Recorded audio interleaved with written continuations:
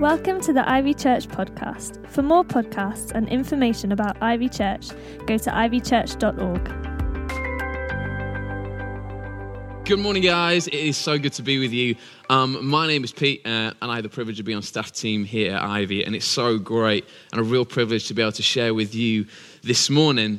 Now, we're going to be finishing, as Tim said, our series in 1 Timothy, and we're going to be diving into chapter 6 in just a moment. And there's lots in here, so much in this book of Timothy. But something that I want to give focus to this morning is something that Paul talks about on quite a regular basis, and that is on the subject of being content. But before we unpack that, let's just spend a moment praying. And maybe if it's possible, don't know what's going on around you right now, but maybe just give a moment of stillness. Just really focus in on this moment because God's going to speak, and I'm not confident of that because what I'm going to say. I'm confident because we're about to read his words, and it has power. So, Father, we give you permission in this moment to speak to us. We thank you, your word has power. So, Holy Spirit, come and speak to us afresh. Come and reveal more of yourself. Father, give us ears to hear what you're saying to your church this morning. And Father, may we have the faith and the boldness to obey all that you're calling us to, so that we may see the fullness of all that you have for us. In Jesus' name, amen. So I remember when I was about 10 years old, rollerblading was the rage, and I was quite into it. But I've been given this second-hand pair of roller skates, and they were awful. They were like fluorescent green, they were plastic, and they were just not fit for purpose, and I was pretty embarrassed about wearing them. But I had my eyes set on this set of roller skates. They were called Bauer FX1s. If you used to rollerblade, you might know what I'm talking about. And I had my sights set on these, and I used to cut out pictures of magazines and stick them on my bedroom wall, hoping and longing that one day I would get a pair of these skates. But the weird thing was, there was this restlessness that took hold of me, and inside I had this idea that life won't somehow be complete until I get a pair of these skates. And lo and behold, Christmas Day came, and I was opening some presents, and yes, I got a pair of these skates, and I was over the moon. Life was well, I needed nothing else, and I spent all day, every day on my skates. Until about 3 weeks after Christmas, I was out skating with some friends of mine, and one of my friends had the model above. He had Bauer FX3s, and I saw them, and I wanted them. And it was weird, this feeling of life won't be well until you have a pair of these skates. I thought, you know what? I'm going to get a pair. And so I remember I kind of forged this great argument and reason to my parents of why I should have this next upgrade of skates. And so I went to them, I delivered it seamlessly, and my parents, being the most amazing parents, said to me, no chance. Be grateful for what you've been given, and that is a valuable lesson for any child. But here's the thing, I wonder, does that sense of restlessness, that feeling of being discontent until we get what we want, does that kind of go away when we get older? I think the answer is no. Well, at least it's my experience. You know, for us in the society we live in here in the West, contentment seems to be something that is just one purchase away. It's kind of one pay rise, one home improvement away. And when we get that thing, life will be okay. But when we get there, it's almost as if contentment is so elusive. You know, we live in one of the wealthiest societies in the world, and yet so much of our lifestyle is postured in the pursuit of more. There's almost this restless discontent that seems to only ever be satisfied momentarily. And we're going to unpack what Paul has to say about this in a moment. But it's interesting because over the past quarter of a century, psychologists and economists have conducted countless studies and research into the subject and the correlation between money and happiness. And you know what? If you kind of condense it into an overall conclusion, they pretty much conclude in demonstrating that seeking the good life through pursuing more and acquiring more and earning more, and this is a quote, is simply an expensive exercise in futility. That's what the experts say. Dan Gilbert, who's a professor of psychology at Harvard University, he wrote a book called Stumbling on Happiness. And in it, he wrote this. He said, once you get basic human needs met, a lot more money doesn't make a lot more happiness. And do you know what? While so many in our society will have heard that and will know that to be true, like, why is it that so many still live as if the opposite is true, as if happiness and well-being and contentment is found in the pursuit of just one more purchase, one more home improvement, one more step up on the ladder, one more pay rise, and all will be well? I mean, the challenge for us as followers of Jesus, especially in the society that we live in today, is how do we become people whose contentment isn't determined by our ability to acquire more or earn more, but whose contentment, whose ability to thrive and flourish, regardless of circumstances, is rooted in the truth and the reality that Jesus is enough. And so we're going to unpack 1 Timothy 6. So if you would join me, I'd love it. This is like a holy moment when we read the Bible together. This is more than just words on a page. This is the living, breathing word of God. And so if you join me in this moment, I'd love you to kind of read this out loud. The words will appear on screen. And we're going to be starting at verse 3. And Paul writes this: these are the things that you are to teach and insist on. If anyone teaches otherwise and does not agree to the sound instruction of our Lord Jesus Christ and to godly teaching, they are conceited and understand nothing. They have an unhealthy interest in controversies and quarrels about words that result in envy, strife, malicious talk, evil suspicions, and constant friction between people of corrupt mind who have been robbed of the truth and who think that godliness is a means to financial gain. I just want to set the context a little bit of the passages we're reading. Paul, as you may know already from this series, is writing a letter to a young apprentice leader of his called Timothy, who has been sent to a really influential church in the city of Ephesus, where a group of leaders had infiltrated the church and were teaching incorrect truths about who Jesus was and what it means to follow him. And so Paul's instruction to Timothy is, Timothy, I want you to go, I want you to call those leaders out and recall them to live faithfully to the way of Jesus. And so in these first few verses, Paul is confronting and exposing a bunch of these leaders who have infiltrated the church and who are using teaching about Jesus as a means, and basically they were doing that terribly as well, but they were using teaching the way of Jesus as a means to financial and personal gain. Their desire was not about displaying Jesus and glorifying Jesus. It was about gaining something for themselves, and it was a get-rich-quick scheme for them. And you know what? I don't want to go deep into this, but there are still individuals, preachers, teachers, who perhaps are more into teaching about the Bible and about Jesus, not to give him glory or to encourage the church, but for personal gain, to build their following. And you know what? Paul says to Timothy, I want you to go and I want you to call this out. And I say that just to set the context of what Paul says next, which we're going to dive deeply into. So starting at verse 6, but godliness with contentment is great gain. For we brought nothing into the world and we can take nothing out of it. But if we have food and clothing, we will be content with that. Those who want to get rich fall into temptation and a trap and into many foolish and harmful desires that plunge people into ruin, and destruction. For the love of money is a root of all kinds of evil. Some people eager for money have wandered from the faith and pierced themselves with many griefs. I want to give focus to this word contentment. Now, in the original language of the Bible, it was a word that was used in that time by many philosophers, and that culture was hugely influenced by a Greek culture, and they had a big value on philosophy. And contentment meant to be complete. It meant self-sufficiency. It meant a person would lack for nothing. But Paul takes this word contentment and he takes it one step further. And by contentment, Paul is meaning to have all that you need through the indwelling of Christ. Contentment is to have everything that you need through the indwelling of Christ. In other words, you could say it like this: contentment is to know and live in the reality that Jesus is enough. Jesus is enough. And do you know what? We can hear that and we can say amen to that. Jesus is all sufficient. I agree. Yes, he's all I need. But here's the thing I want to ask you this morning. It's all very well to say, I know Jesus is enough. But my question is this: do you live as if Jesus is enough? Do you live as if Jesus is enough? And do you know what? I have to admit this morning, this is something that I wrestle with.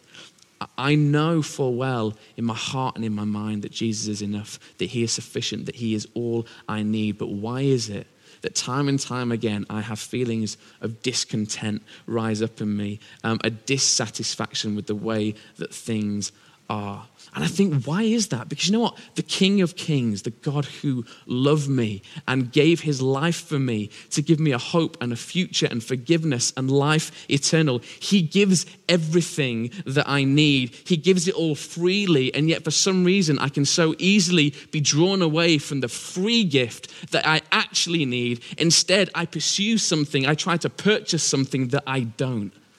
And I think, no wonder I get a sense of discontentment when I miss the thing that I actually need. And it's free. Paul says this, he says, if we have food and clothing, we will be content with that. And I read that sometimes and I laugh, but not in the way that that's funny, but because I look at my own life and almost pity it at times, because I think, for me, that's not always true. Food and clothing, is that enough always? You know what? Quite often for me, it can be Jesus plus something else, then that'll be enough for me. And that might ring true for you, and it can be any number of things for us. It might be Jesus plus job security is enough for me. Jesus plus that next home improvement, that next step up on the property ladder. Jesus plus a pay rise, plus that promotion is enough for me. When I have that thing in my life, when that falls into place, when my credit score is stable, or when my bank balance gets to that certain figure, then all will be well and I'll be content. But you know what? Paul is writing, I'm going to unpack this more in a moment, that if we live as if Jesus plus something else will make us content, he said that's a dangerous path to tread. When being content is dependent on anything else other than Jesus and Jesus alone, you will always be discontent. It'll be a cycle that keeps repeating, because Jesus plus nothing else is enough. Jesus is enough. But you know what? I think our culture, the society we live in, makes it so hard to break free from this cycle of being, I'm content when I get that, and when I get it, I'm discontent, and the cycle starts again. Our society makes it so hard to break free from this, and advertisers will play on our dissatisfaction and our discontent.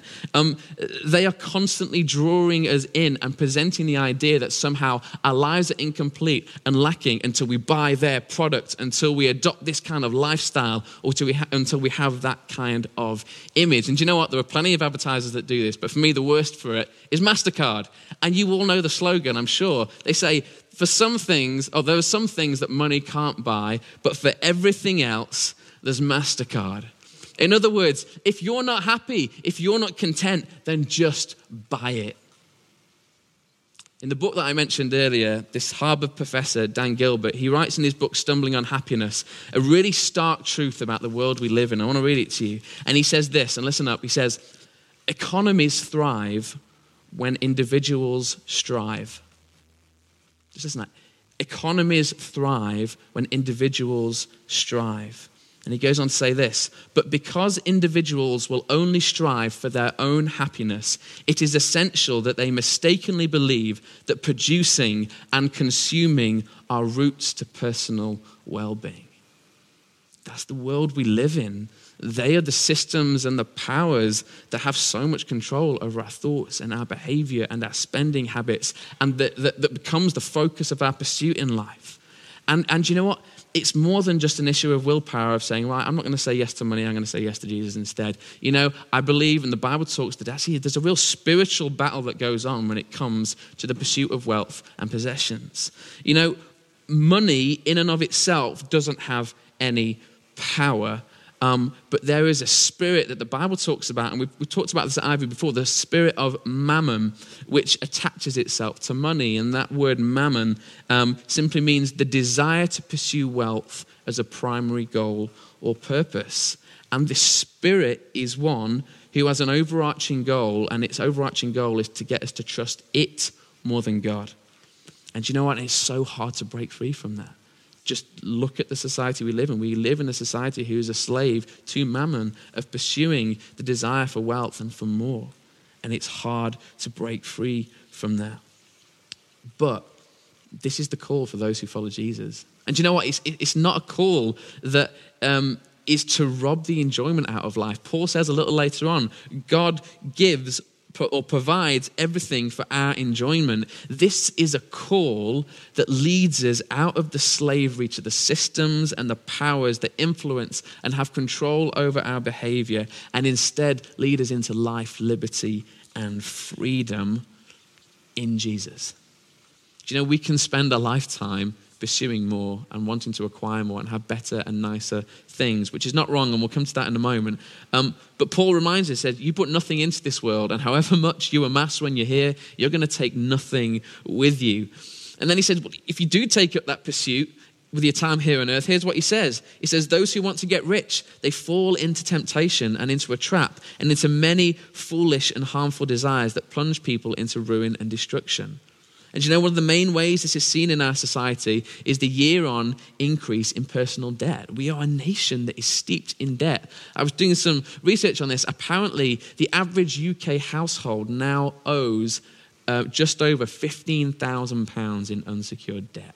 That's not including mortgages or anything like that. That is a lot. And do you know what? Debt is crippling and it's debilitating. It is all-consuming, and whilst whatever it is that has been purchased may have given us happiness in the moment, the debt will stay with you, and it can consume everything. It stays with you like a weight that you have to carry, and it robs you of the joy and the life that you once had, and instead it can give you anxiety and fill you with dread. And you know what? If debt is something that you're struggling with, it won't go away. And I just want to encourage you, and I know our team at Ivy, we want to encourage you, get some help, get some support.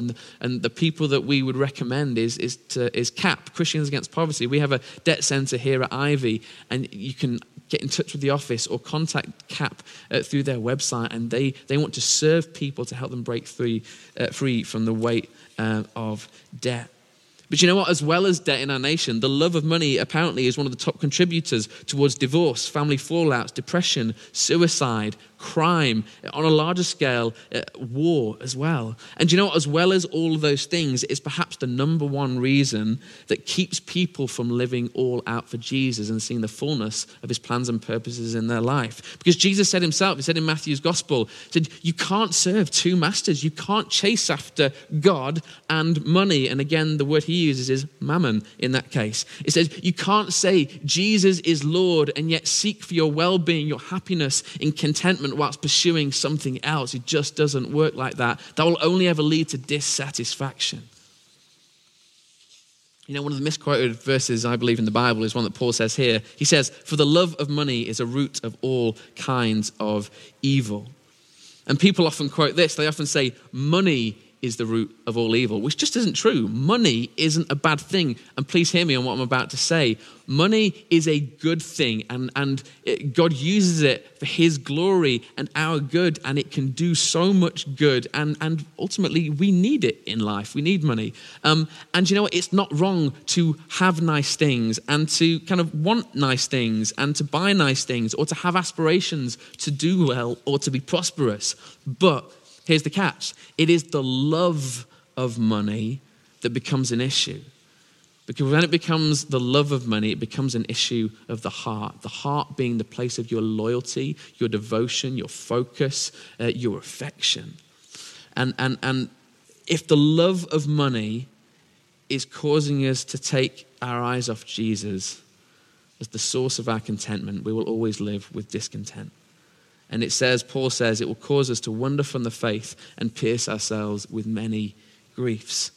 So what does Paul say in response to that? Well, verse 11, Paul writes this. He says, but you, he's talking to Timothy, but you, man of God, flee from all of this and pursue righteousness, godliness, faith, love, endurance, and gentleness. Fight the good fight of faith. Take hold of the eternal life to which you were called when you made your good confession in the presence of many witnesses.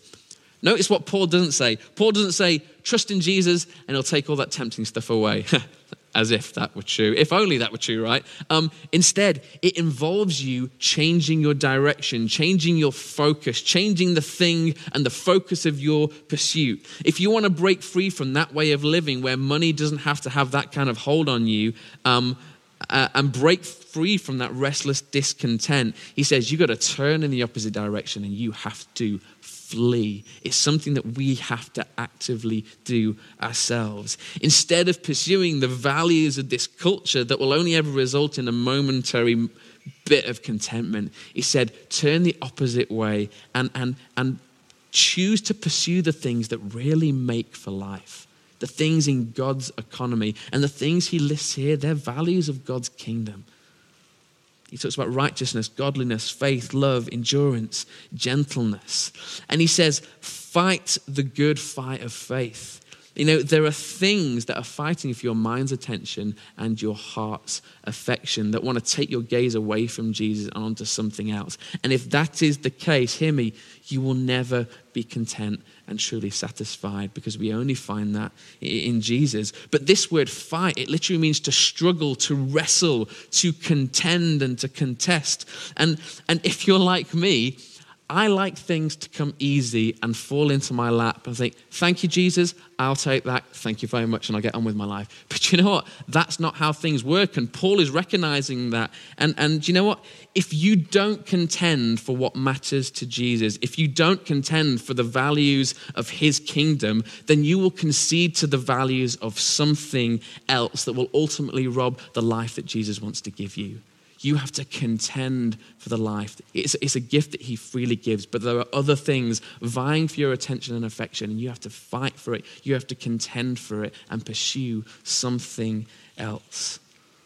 And then Paul says, take hold of. In other words, seize, grab with both hands the eternal life. That word eternal life, it's the fullness of life, the life that is really, truly life. And so the question remains, like, how do we contend for this? How do we cultivate the kind of life where we experience contentment that is more than just momentary? And Paul says this in verse 17. He says, command those who are rich. And just to say, when he says those who are rich, you might think that you're not rich, but if you have a roof over your head, if you have clean running water, if you have a mobile phone, if you don't have to worry about where your next meal is coming from, you are rich. When a third of the world's population lives on less than $2 a day, you know that you're rich. But he says, command those who are rich in this present world, don't be arrogant, not to be arrogant, nor to put their hope in wealth, which is so uncertain, but to put their hope in God, who richly provides us with everything for our enjoyment. Paul's saying, like, don't think so highly of wealth and riches that they will be the key to you fulfilling your hopes and dreams, that feeling of contentment. He said, that is just arrogance. He said, instead, put your hope in God. And we talk about this word hope a lot in church, and the world talks about hope a lot, things that we hope for, and it's more than just an ethereal, one day this might happen. When the Bible talks about hope, it is basically talking about trust. Another word for hope is to trust. And do you know what? What you hope for and what you hope in is indicative of who and what you trust. And Paul says to Timothy, he says, to trust in wealth and riches is to trust something that is so uncertain. There was a point in the UK that we say, the thing that you can really trust is the Bank of England. Just look at the last 15 years, the amount of recessions and the up and down. Paul's saying, don't put your trust in wealth. It is so uncertain, and we have seen that as a reality, and especially in light of the coronavirus. And I don't make light of that. I say it in all seriousness. We cannot put our hope and trust in wealth. But he says, instead, put your hope in God who richly provides. And hear this, you will never be fully satisfied with Jesus until you place all of your trust in Jesus. You will never be fully satisfied with Jesus until you place all of your trust in Jesus. And you know, every human heart, whether they think Jesus or not, they will put their hope, they will put their trust in something that gives meaning, something that gives security or significance, something in which a person's hopes and dreams and values rest. And sometimes, and I say this from personal experience, that which we profess with our lips to trust is often different to the way that we live our lives. What we trust by the way we live our lives is sometimes different to what we profess with our lips. And do you know what? For some people watching this morning, this issue of pursuing more as a means to contentment, that might not be an issue for you. It might be something else that contends for that place in your heart, but for some people it will be. And I know for me, this can be an area of real struggle, this dissatisfaction, this not feeling content because there's worry or just a longing for something else that I think will fulfill me, and it won't, and it never does. And that's what God wants to say. If you want to experience the life that is truly life, to be satisfied with Jesus. You know, there are so many followers of Jesus who are unsatisfied with Jesus. And the key to experiencing satisfaction is to place all of your trust in Jesus. Put all your eggs in one basket. You know, people say you never do that financially in case something goes wrong. But with Jesus, he's a sure thing. You know, I want to ask the question, but just as we close, like, how do we break free from this then? Like, how do we posture our lives differently and begin to put our trust in Jesus? And Paul says this, and we're going to finish with these verses. Verse 18, he says, command them to do good, to be rich in good deeds, and to be generous and willing to share. In this way, they will lay up treasures for themselves as a firm foundation for the coming age, so they may take hold of the life that is truly life. The way that you demonstrate your trust in Jesus and break free from the pursuit of more is to stop pursuing more and to give more. Contentment and life in its fullness is seen in a life poured out. And you know what? It's the call that God gave his people right from the very beginning in Genesis when he called Abraham. He says, Abraham, I want to call you, and I have called you, and I'm going to bless you so that you may enjoy everything for yourself. That's not what he said. He says, no, Abraham, I'm going to bless you so that you may be a blessing to the nations. Richard Foster, in a book about simplicity, he said, the goal of work is not to gain wealth and possessions, but to serve the common good and to bring glory to God. And Paul, in this passage, he says, this isn't just a good idea, this is actually a command. He says to do good, to be rich in good deeds, to share, to be generous. In other words, it's to submit all the resources we have to the lordship of Jesus. To say, okay, everything that I have, I want to give you control, because this is the way that we show Jesus that we trust him, is to give everything to him. But this is so countercultural, and it is a struggle. I'm just going to invite the band up as we close in a moment. But you know what? This way of living, this posture of giving, is how we learn to value eternal things rather than just momentary things that only ever give us fleeting moments of contentment. In the book of Ecclesiastes, the writer says, God has set eternity in every human heart. And do you know what? You can never satisfy something that was made for eternity with something finite. And whatever you chase, whatever you're going to go after in this world, the only thing that will ever satisfy is Jesus, because he is eternal and we are eternal, and he is the only thing that can satisfy the human heart, because he is enough. We experience contentment through the indwelling of Christ in us. And maybe you're thinking, well, Pete, I'm not even sure if this is me. I don't really know if I have issues with money. Well, let me just ask you a few questions. And I've asked these of myself. And I've said yes to some of these. You know, the questions, do you regularly feel discontent because of what you don't have? Or do you regularly worry and think about money? Do you spend money because it makes you feel good? Or do you not spend money because it makes you feel good? Maybe another question, do you get envious of others for what they have? And if you said yes to any of these things, then maybe it's something that Jesus wants to address. And not in a way that points the finger of judgment, but in a way that wants to lead you to liberty and freedom, and because he has something way, way better. And just some really practical ways that Paul says we can step into this. And you know, the first way we can do it is by giving. And Tim talked about giving earlier. And just to say, look, this is not a plea or anything to guilt trip you into giving to Ivy. That's not what this is about. This is a message of how to encourage you to discover contentment that is only found when we fully put our trust in Jesus. And one of the best ways we can do that is through giving. Because money, more than anything else, is one of the things that has a stronghold on the human heart. And to break free from that is a sign of trust. And it's a sign that actually I can break away from the slavery that says you'll never have enough to he's enough. And I want to give as a sign of that.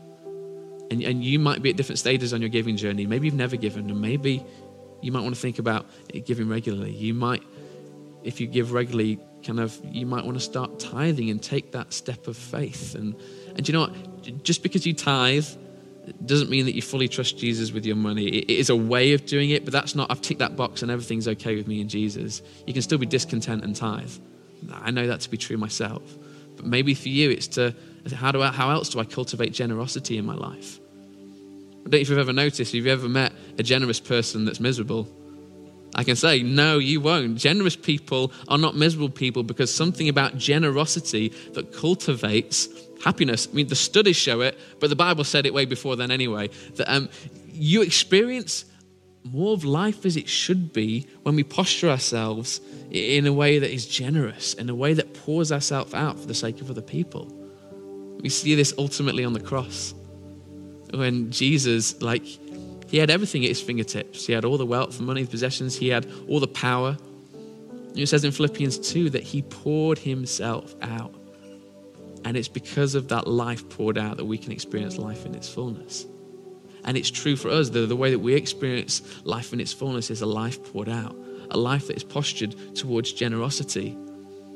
A really simple way that you can think about being generous is maybe take stock of all the things that you have in your life, all the blessings, your house, your car,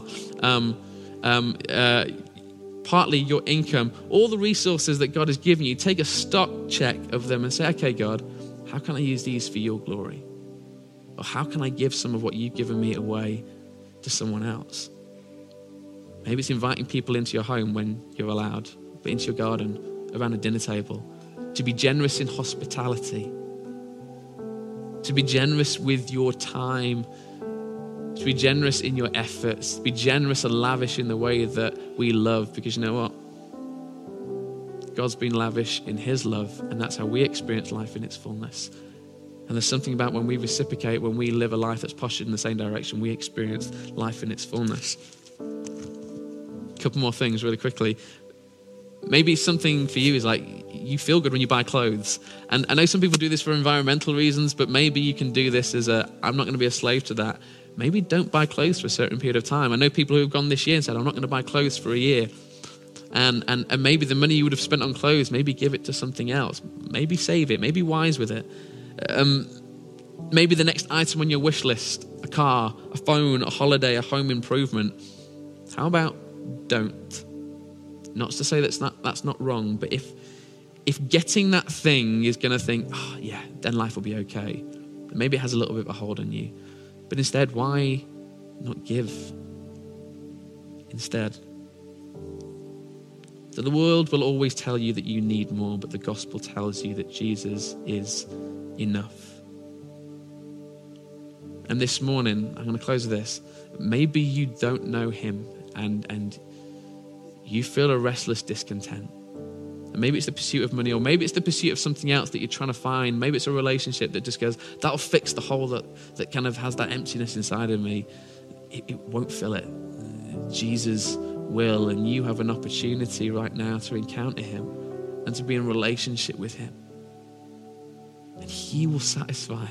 He does satisfy. And so I just want to pray for you. If you've never encountered Jesus, if you've never said yes to following him, if you want to know the life that is truly life, we find it in Jesus. So just let me pray. Father God, I thank you. You are a generous God, that you have held nothing back for me, for us. If there's anyone watching or listening in that has never said yes to following you, that is just living with that restless discontent of surely there must be more, there is, and we find it in you. Father, we're sorry. I'm sorry for the times that I have messed up and I've done things wrong and I've pursued something else. But today I recognize that you sent your son Jesus to this earth to die on a cross And on that cross, he took all my mess, all the sin, all the stuff I've ever done and ever will do wrong. You took it on yourself and you took it to the grave and you rose again and you left it there. So there's no guilt, there's no shame, there is freedom. And this morning, Jesus, I want to say I believe in you. I believe in what you have done for me. I choose to follow you. I choose to trust you. And I want to receive the life that you have for me, a life in its fullness.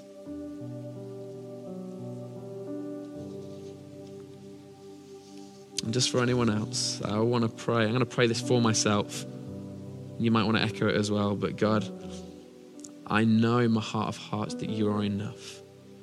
But today I want to recommit my life to live it in a way that demonstrates that I trust you. I trust everything I have, all my resources, to you.